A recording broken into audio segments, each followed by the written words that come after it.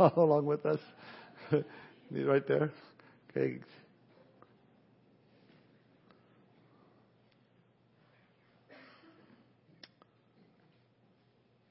Judges chapter 7 we'll start off tonight with.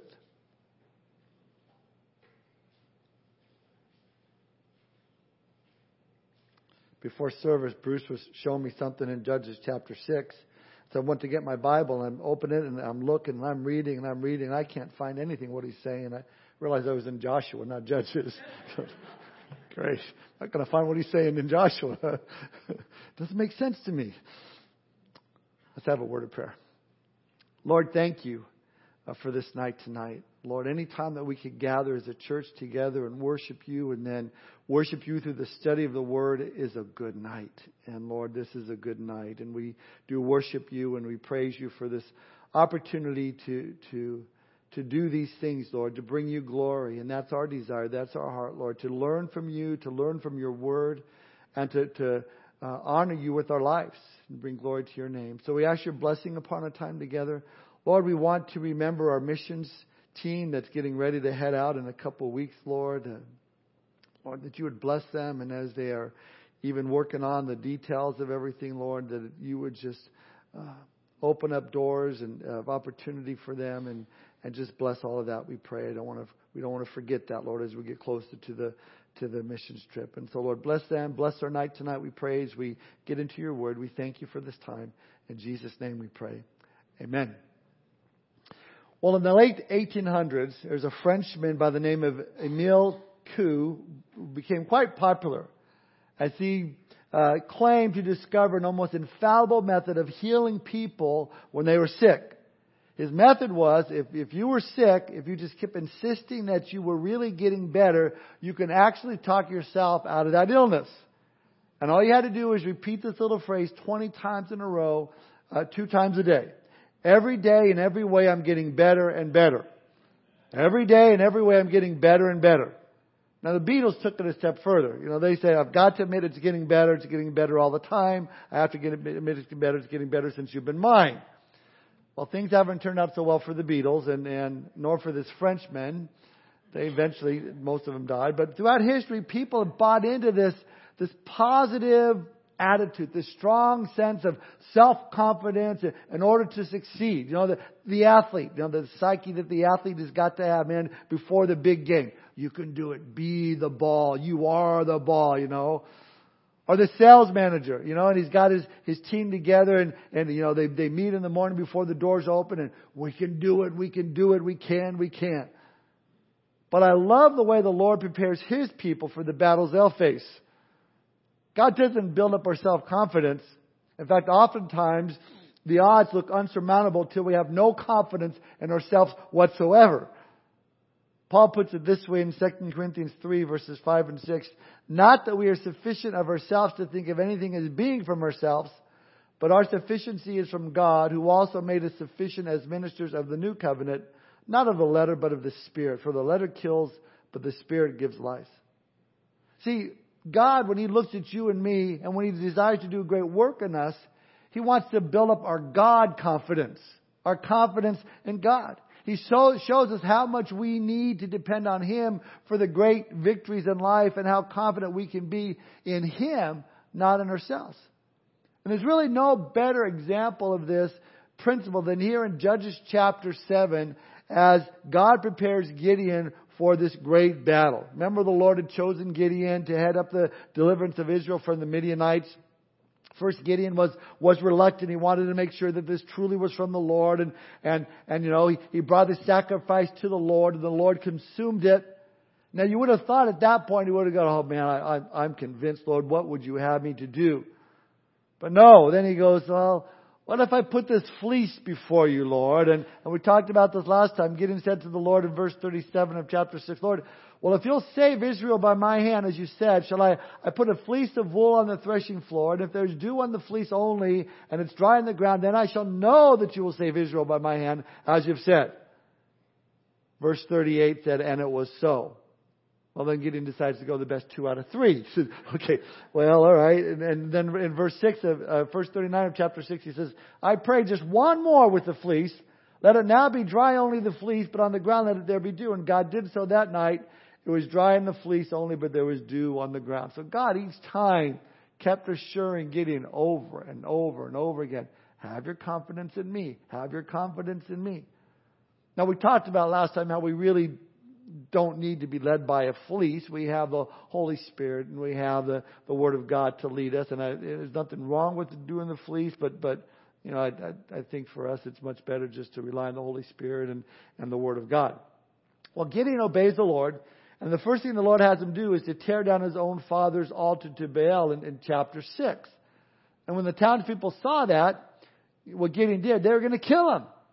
But his father says, well, if Baal is really a god and he doesn't need your help or defense, then let Baal contend with him. You know, and as a result, Gideon's father really recommitted his life to the Lord, and Gideon picked up this nickname, Jerubbaal, which means let Baal contend.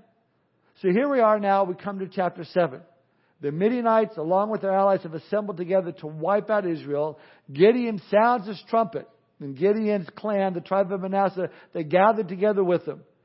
Now, the Israeli army gets bigger as warriors from Manasseh, Asher, Zebulun, and Naphtali join in with Gideon. We pick it up now in verse 1 of chapter 7.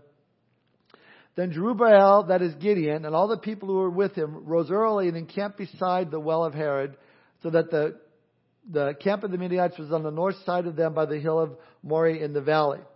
And the Lord said to Gideon, the people who are with you are too many for me to give the Midianites into their hands, lest Israel claim glory for itself against me, saying, my own hand has saved me.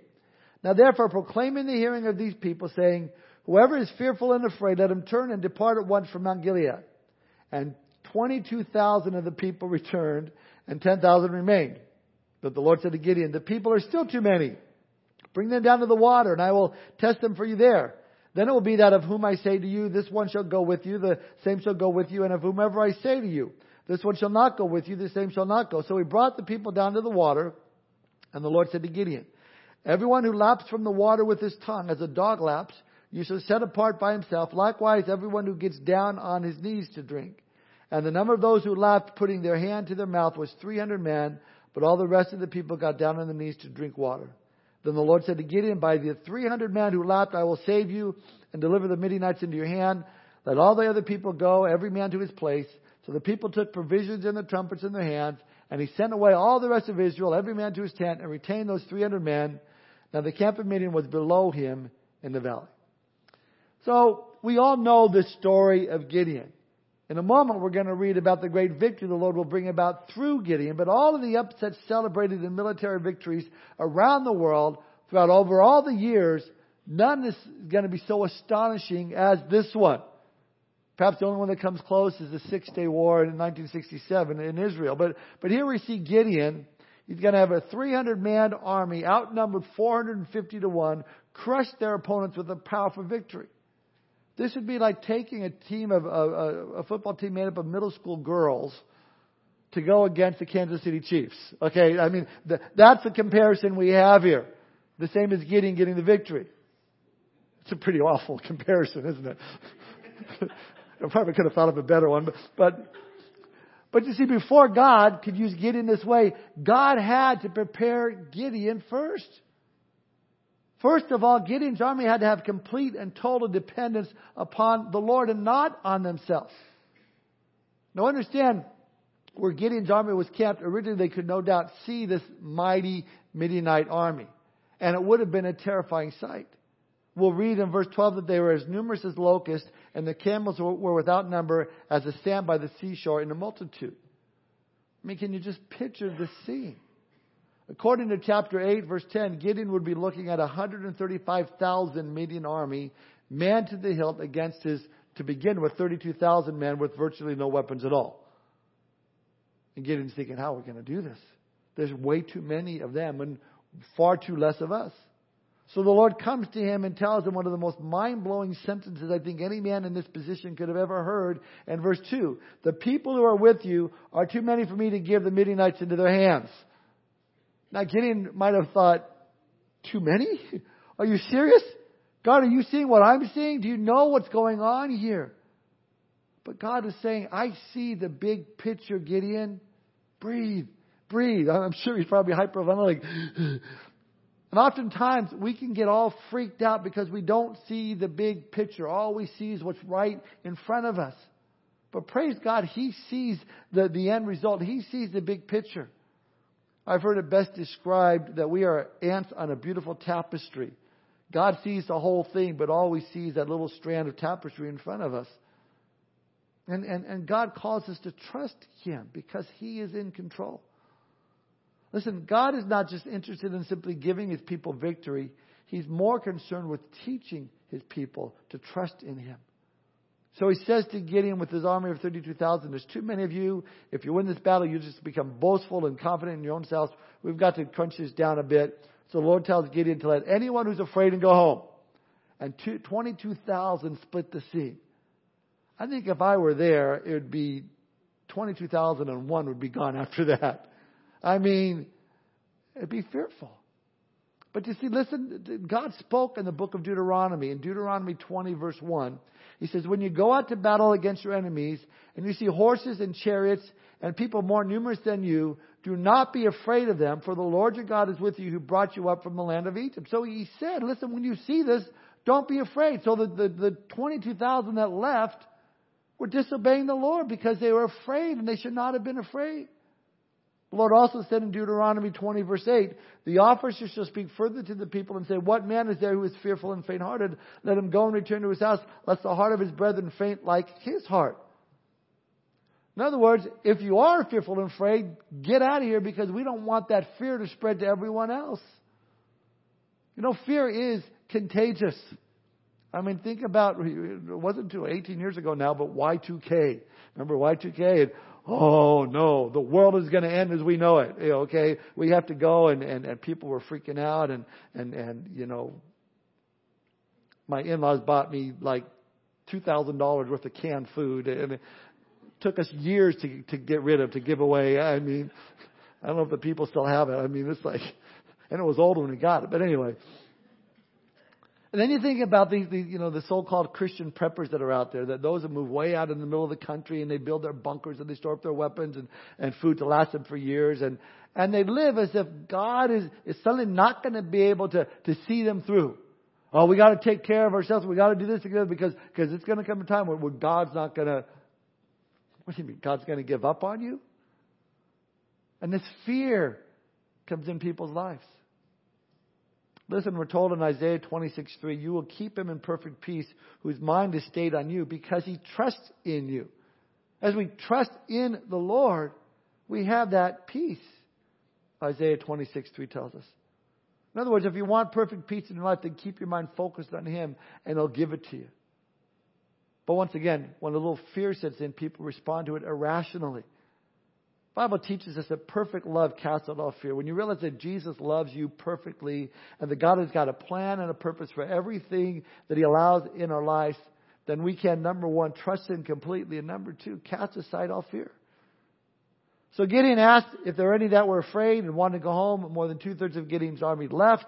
10,000 people that left. You know, Gideon left for him to fight. Gideon might have thought, wow, man, the odds are not in our favor. I only got 10,000 men now. We're going to need more men. Perhaps he's thinking, well, God's just going to provide those that were not afraid. You know, new men, stronger men. So God comes to Gideon a second time. And instead of hearing some good news like, here, Gideon, here's some braver men for you. Gideon hears the Lord say, Gideon, you still got way too many men for the work that I want to do. So send some home that kneels down and drink the water with their faces in the water. You know, those are the ones that are going to go home. You know, and they run up to the creek and you see all these guys with their faces in the water. But there's a handful of men, 300 that would lap it up in their hands and drink the water and kind of look around. And so down to 300 guys. But you see, that little number perfectly suited God. We should notice something about the people that God chose. The picture here is that 300 were looking around as they drank the water in case the enemy showed up. They were alert. They were keen to their surroundings. Also, God removed the first batch of men who were fearful of the enemy, but kept those who were watchful of the enemy. In the same way, we need to stay alert because we too have an enemy, the devil. But there are two things that we should remember about him. We needn't be fearful of him, and what we must always be watchful regarding him. We shouldn't be fearful, but we need to be watchful. Peter tells us in 1 Peter 5, verse 8 and 9, be sober, be vigilant, because your adversary, the devil, walks around like a roaring lion, seeking whom he may devour. Resist him, steadfast in the faith, knowing that the same sufferings are experienced by your brotherhood in the world. Not fearful, but watchful. So those who walk in this manner will be useful for God. And that's what Gideon has left. 300 men that are not fearful, watchful, and we'll see they're going to be very useful. Yet with only 300 men left, I don't imagine Gideon was sleeping too well. Well, then the Lord comes to him again. Third time, in verse 9, and no doubt Gideon is going, oh, now what? I mean, it's going to be just me left, 32 to 10, down to 300. But this time the Lord comes with a command and a promise. Look at verses 9 through 14. It happened on the same night that the Lord said to him, arise, go down against the camp, for I have delivered it into your hand. But if you are afraid to go down to the camp with Purah your servant. And you shall hear what they say, and afterwards your hand shall be strengthened to go down against the camp. Then he went down with Purah his servant to the outpost of the armed men who were in the camp. Now the Midianites and Amalekites, all the people of the east, were lying in the valley as numerous as locusts, and their camels were without number, as the sand by the seashore in multitude. And when Gideon had come, there was a man telling a dream to his companion. And he said, I've had a dream. To my surprise, a loaf of barley bread tumbled into the camp of Midian. It came to a tent and struck it so that it fell and overturned, and the tent collapsed. Then his companion answered and said, this is nothing else but the sword of Gideon, the son of Joash, a man of Israel. Into his hand God has delivered Midian and the whole camp. Now, this is actually kind of funny to me, because we see that Gideon was now actually afraid. Because God says, if you're afraid, I want you to go down there and listen to what I want to show you. In fact, maybe he should have been one of the ones that were sent home in the first elimination. But again, God, the Lord chose him, and he's being merciful to him. And he's teaching Gideon, you need to trust me. Yeah, Gideon's afraid, and so he sneaks into the camp with his servant Purah. Well, he does, and there he oversees two Midianite soldiers, overhears two Midianite soldiers discussing a dream that they have. This a loaf of bread, barley bread, food of the poor people actually, rolling into the camp and trashing this tent. Now the other man understood the dream significant immediately. He said, this means Gideon's going to defeat us. And this is such a perfect and great example of the sovereignty of God. It shows us just how complete control God is in with the control in the world of men. God directs Gideon and Purah's servant to come upon the exact tent at the exact time to hear the exact interpretation of this exact dream. So he's not only protecting Gideon and his servant Purah from being spotted, but the dream that the Midianite had was totally specific for what Gideon needed to hear. I mean, imagine a loaf of bread knocking down a whole tent. But then imagine 300 men defeating 135,000 Midianites. God also led the other Midianite to that same spot just at the right time to interpret it precisely, even using Gideon's name. There's nothing else but this is nothing else but the sword of Gideon. I mean, what more proof would Gideon need to see that God is in control and he could trust him? I mean, look at all that God has done for him since he started. You see, as Gideon listened to these words, he realized it wasn't a battle between 300 Israelites and 135,000 Midianites. Rather, it was God who was going to be doing the fighting, and the 300 men were just his way of accomplishing his work. And as a result, we look at verse 15, we read, and so it was when Gideon heard the telling of the dream and its interpretation that he worshipped. He returned to the camp of Israel and said, arise, for the Lord has delivered the camp of Midian into your hand. I mean, Gideon had come to realize through all of this the greatness of his God. And what does he do? He worships the Lord. I mean, that should be a common reaction when we come to the realization of how great God is. God does something miraculous, amazing in your life. And you go, whoa, that's amazing that you did that, God. And you just want to sing praises to the Lord. You want to worship him. Listen, in a very real sense, we are never prepared to go to battle against our enemy, the flesh, the world, and the devil, until we first know what it means to worship the Lord. to worship the Lord in song and in the study of God's Word. Gideon became strong because God taught him not to have confidence in himself, but to have that God confidence. Now look at verse 16. Down to verse 22. Then he divided the 300 men into 3 companies. And he put a trumpet into every man's hand with empty pitchers and torches inside the pitchers. And he said to them, look at me and do likewise. Watch, and when I come to the edge of the camp, you shall do as I do. When I blow the trumpet, I and all who are with me, then you also blow the trumpets on every side of the whole camp and say, the sword of the Lord and of Gideon. So Gideon and the 100 men who were with him came to the outposts of the camps at the beginning of the middle watch, just as they had posted the watch, and they blew the trumpets and broke the pitchers that were in their hands. Then the 3 companies blew the trumpets and broke the pitchers that they held.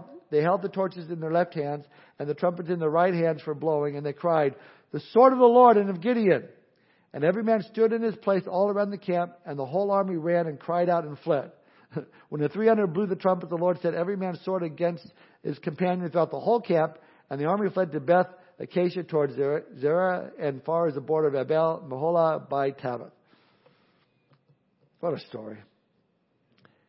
He divides his men into 3 groups of 100. Each one had a trumpet, an empty pitcher, and a torch. And hiding the torches in the pitchers, they encircled the camp. Then they blew the trumpets, broke the pitchers, and exposed the light of the torches, and had this great victory. Every man's sword turned against each other. Now there's a great picture. My mother-in-law always tells me I say picture and picture the same way. I don't get it right. But there's a great picture here that we shouldn't miss. Paul wrote in 2 Corinthians 4, verse 6 and 7, for it is the God who commanded light to shine out of darkness, who has shown in our hearts to give the light of the knowledge of the glory of God in the face of Jesus Christ. But we have this treasure in earthen vessels, that the excellence of the power may be of God and not of us. I mean, the whole story of Gideon is the verses right there. But this treasure, the light of the knowledge of the glory of the Lord, is in earthen vessels, speaking of us. We have the light of the heart of the gospel. The good news are in us. We are those earthen vessels. And just as Gideon's troops had to break their earthen vessels to shine the light, so too we must be broken. Each of us who are Christians have the light of the knowledge of the glory of God inside of us, but that light cannot shine until we are broken. David wrote this in Psalm 51, verse 15 to 17. O Lord, open my lips, and my mouth shall show forth your praise. For you do not desire sacrifice, or else I would give it. You do not delight in burnt offering. The sacrifices of God are a broken spirit, a broken and a contrite heart. These, O God, you will not despise. See, the Lord desires us to continually be broken and contrite. That word contrite in the Hebrew comes from a root word meaning to be crushed or beaten to pieces. Now that doesn't mean we need to be walking around depressed and discouraged and bummed out all the time, beaten down. Oh, look at that person. What a broken and contrite heart that he has. Now that's not what contrite heart means. What it means is there is no room for any pride in our lives whatsoever. It means that apart from Jesus Christ, we are nothing. That we know who we are living for.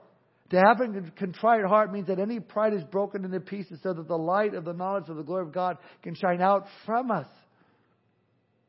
Jesus said in Matthew 5:16, let your light so shine before men that they may see your good works and glorify your Father in heaven. So I love this picture here. When Gideon's armies shined their light, their enemy was defeated. I mean, what fellowship does light have with darkness? Live in the light of Jesus Christ. Resist the enemy and he'll flee from you. Look now at verse 23. And the men of Israel gathered together from Naphtali, Asher, and all of Manasseh and pursued the Midianites. Then Gideon sent messengers throughout all the mountains of Ephraim, saying, come down against the Midianites and seize from them the watering places as far as Beth-bar and the Jordan. Then all the men of Ephraim gathered together and seized the watering places as far as Beth-bar and the Jordan. And they captured 2 princes of the Midianites, Oreb and Zeb. They killed Oreb at the rock of Oreb, and Zeb they killed at the winepress of Zeb. They pursued Midian and brought out the heads of Oreb and Zeb to Gideon on the other side of the Jordan.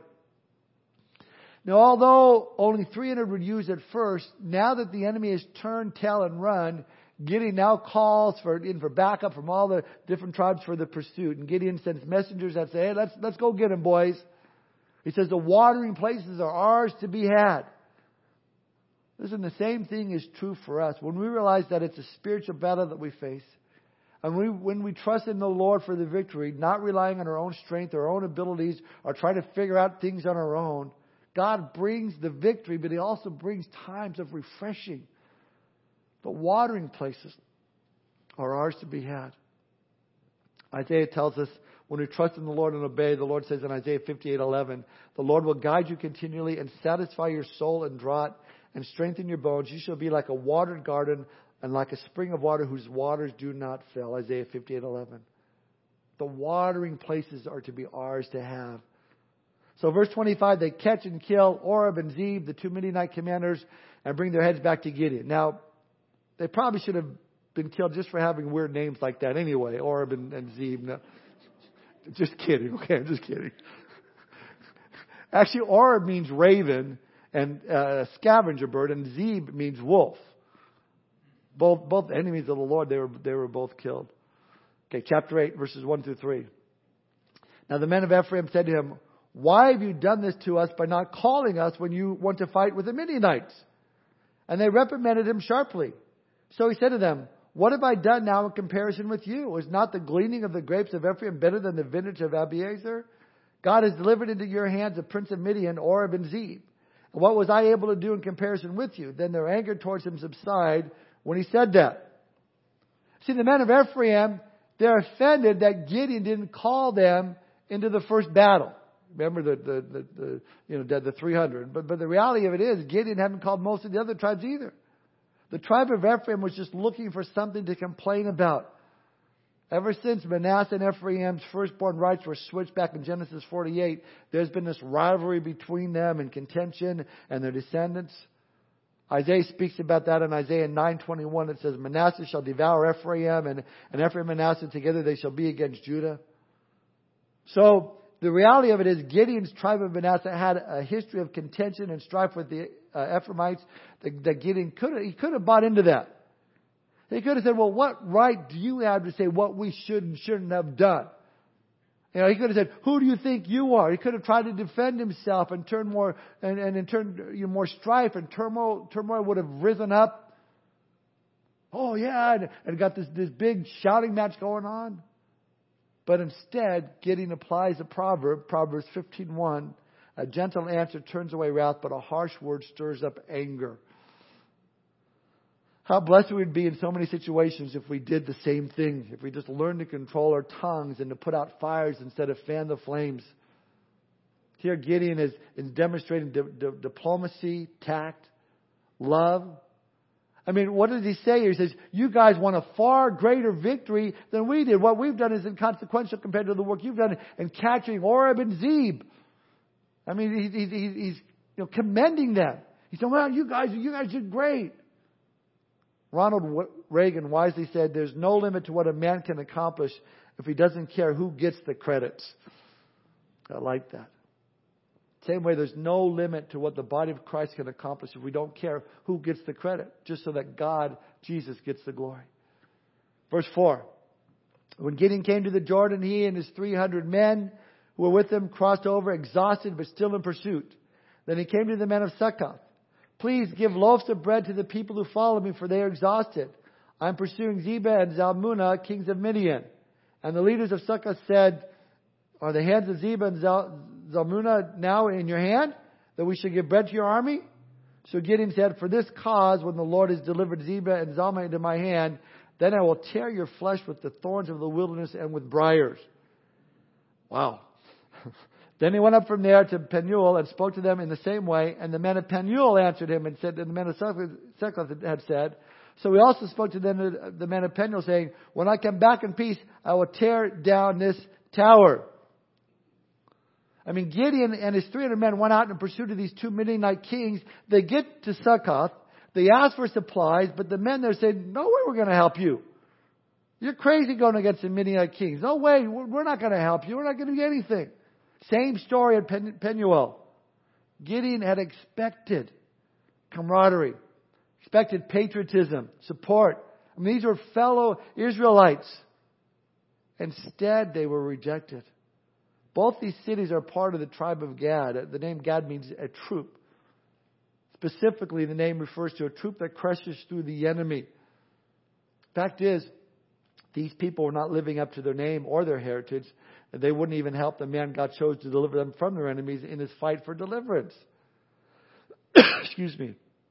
They're a lot like the politicians of our day who have to see which way the wind is blowing before they make a decision. You know, you get those guys, well, I don't know, let me see before I make a decision. And if there's more of a crowd on this side than on that side, then they'll make the decision. Now, they're afraid to take a stand for God. So in refusing to help Gideon, they're actually guilty of giving aid to the enemy. They failed to realize that by giving Gideon bread, they would be guaranteeing future benefits and blessings for their people. Listen, there's no neutral ground here. There are still people around who do the same thing these cities did. When it comes to serving the Lord, I don't want to get involved. I don't think so. Or we shouldn't. Or we could never. And there's every excuse under the sun why they can't serve the Lord or why they can't support this or do that. Listen, there are no gray areas when it comes to the work of the Lord. You can't be neutral when it comes to serving Him. Jesus put it this way in Matthew 12:30. He who is not with me is against me, and who does not gather with me scatters abroad. I like the way one pastor puts it. He puts it this way. Those who refuse to support God's work will not support those who do serve Him. Those who do not respect the work of God will not respect the workers of God. When we refuse to give to the work of the Lord, when we refuse to participate in the work of the Lord, and when we refuse to respect the work of the Lord, just because we're looking out for our own interests first, we are guilty of aiding the enemy in his work. So Gideon tells the men of both these cities that when he returns in victory, they're going to pay dearly. Now, back to verse 10. Now Zebah and Zalmunna were at Karkor, and their armies with them, about 15,000, all who were left of the army of the people of the east, for 120,000 men who drew the sword had fallen. Then Gideon went up by the road of those who had dwelled in tents on the east of Nobah and Jogbehah, and he attacked the army while the camp felt secure. When Zebah and Zalmunna fled, he pursued them, and he took the 2 kings of Midian, Zebah and Zalmunna, and routed the whole army. Let's see.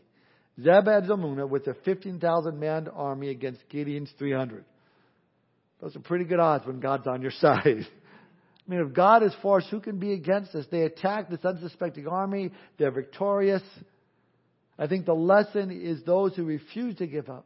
Those who persist in following the Lord's will for their lives will see God use them in great and mighty and powerful ways. That's His promise. Galatians 6:9, let us not grow weary while doing good, for in due season we shall reap if we don't lose heart. Hang in there. Keep going. Well, now it's repayment time for those cities that failed to help out. Look at verse 13. Then Gideon, the son of Joash, returned from battle from the ascent of Heres, and he caught a young man of the men of Succoth and interrogated him. And he wrote down for him the leaders of Succoth and its elders, 77 men.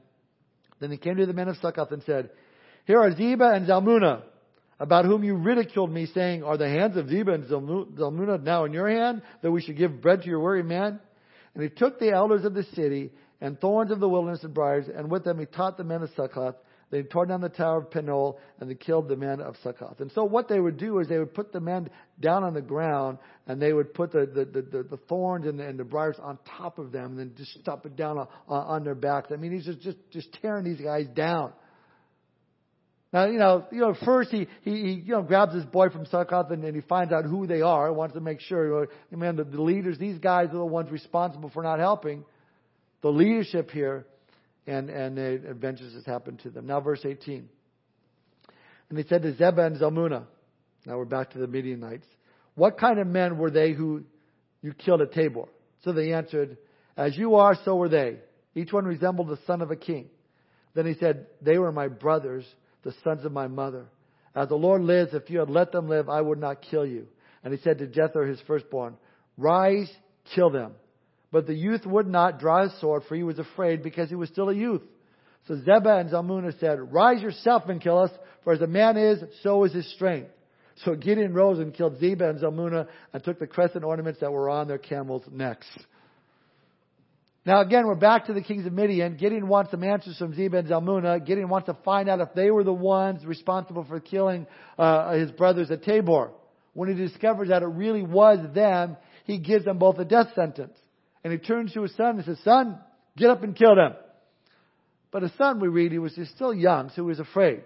Now the kings of Midian, they would actually be relieved that the son wouldn't do, because a couple reasons. It was a disgrace to die at the hands of a child, but number two, it would have been much less painful being killed by a strong man rather than a weak child. See, one swipe of the sword from Gideon and it's done.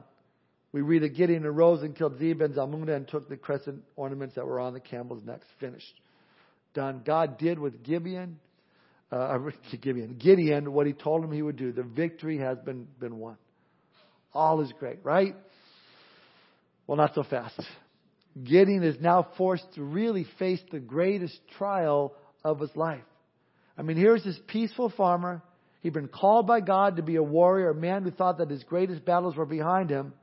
Little did Gideon know that the greatest battles he would face were still right in front of him. Look at verse 22. Then the men of Israel said to Gideon, "Rule over us, both you and your sons and your grandson also, for you have delivered us from the hand of Midian. Be our king." He says, "You're the man. We want you to rule over us." Verse 23. But Gideon said to them, "I will not rule over you, nor shall my son rule over you. The Lord shall rule over you." See, the Israelites are supposed to be living under a theocracy. That is, they're supposed to be living governed by God. And the Lord, of course, knew that they would only endure for this time before finally demanding a king. Even in Deuteronomy, he had given instructions regarding this. Listen to Deuteronomy 17, verse 14 and 15. He says, "When you come into the land which the Lord your God has given you, and possess it and dwell in it, and say, 'I will set a king over me like all the nations that are around me,' you shall surely set a king over you whom the Lord your God chooses. One from among your brethren you shall set as king over you. You may not set a foreigner over you who is not your brother." So they were to be governed by God. If they chose not to be, they were at least to seek God regarding who would be the king. But they do neither. Gideon here makes a tough decision in denying their offer. After all, it's not every day the entire country asks you to rule over them.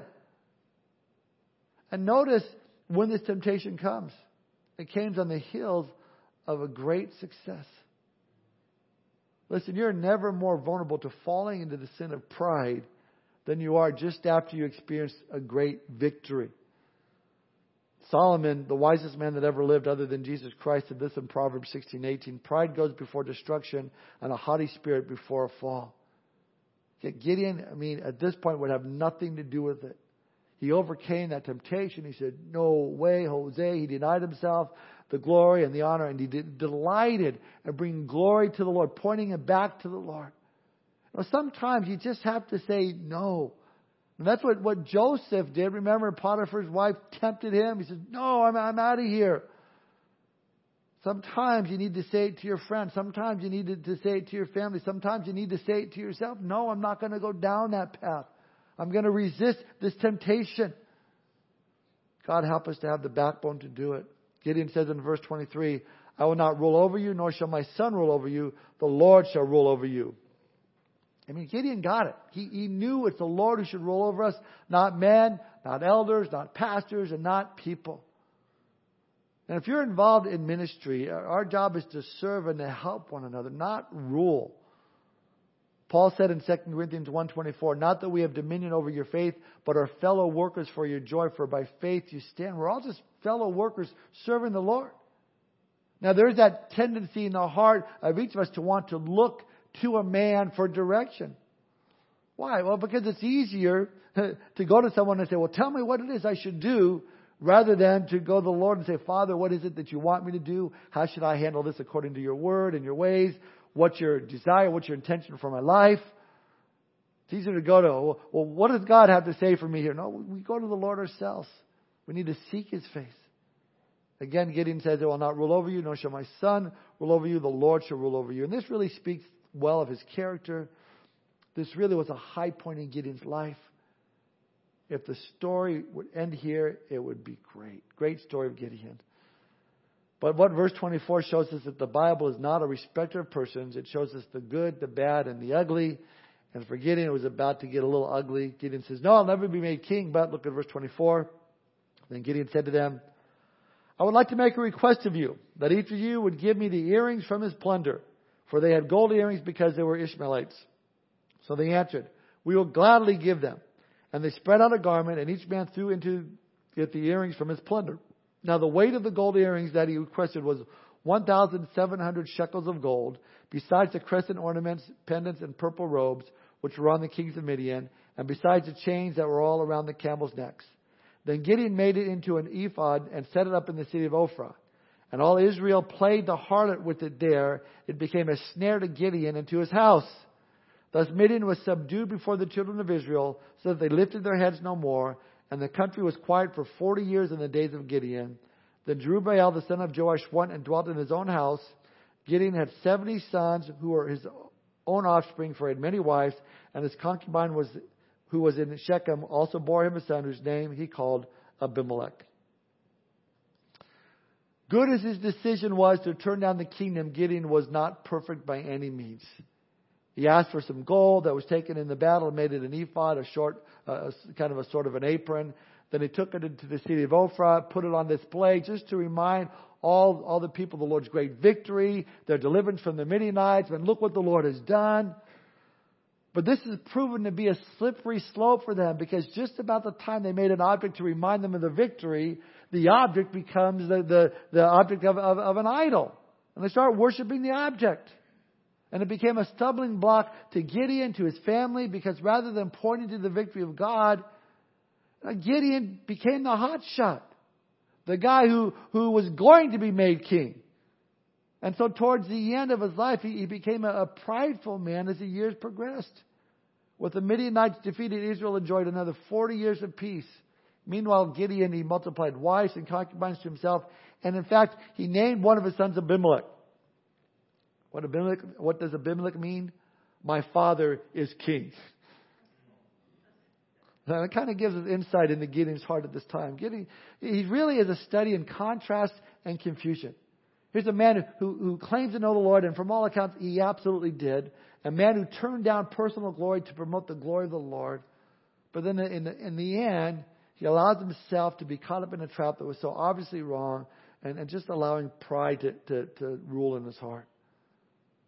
The lesson for us is we need to be careful what we do in our lives. Always keep our guard up. Now, don't be afraid, but be watchful. Keep your testimony strong even up to the end, so that we're able to say, as Paul said in 2 Timothy 4:6, for I'm already being poured out as a drink offering, and in my time of departure is at hand. I've fought the good fight. I have finished the race. I have kept the faith. Finally, verse 32. Now Gideon, the son of Joash, died at a good old age and was buried in the tomb of Joash's father in Ophrah of the Abiezrites. So it was as soon as Gideon was dead that the children of Israel again played the harlot with the Baals and made Baal-berith their god. Thus the children of Israel did not remember the Lord their God, who delivered them from the hands of their enemies on every side, nor did they show kindness to the house of Jerubbaal, Gideon, in accordance with the good he had done for Israel. Once again, the statement we read in chapter 2 proves to be true. Judges 2:19. And it came to pass when the judge was dead that they reverted and behaved more corruptly than their fathers by following the other gods to serve them and bow down to them. They did not cease from their own doings nor from their stubborn way. You know, you look at them and you go, how could they? And why would they? And oh, how terrible they do that. And then you realize, we do the same thing all the time. And Lord, help us to keep our eyes on you, focus on you, not to fall into that trap of thinking of anything being of ourselves. Lord, our sufficiency is in you, God, and to you be all the glory. Let's pray. Lord, thank you for this time tonight. Lord, for this amazing story of Gideon and how you did this incredible work, Lord, to men who need to learn to trust in you. Lord, that we would learn the same lessons, Lord, that you see the big picture. Lord, we are just ants on a tapestry moving along, but you have the finished product. You know what you have created, and you know what you have created in us and what you want of us. Lord, help us to be those vessels, Lord, that are fit for your use. broken vessels, Lord, that the light, your light, can shine out from our lives. And we can glorify you in all that we do, Lord, as we are servants, Lord, not ruling over people, but helping and serving and caring any way that we can for one another. Thank you, Lord, for the opportunities that you give us to bring glory to your name and to honor you. Give us more, we pray, Lord, more opportunities to bring glory to you in the time that we have left on this earth. And Lord, help us, Lord, to continue in the faith, to not grow weary in doing good, knowing that we will reap what we have sown. Thank you, Lord, for your grace and mercy. In Jesus' name we pray. Amen.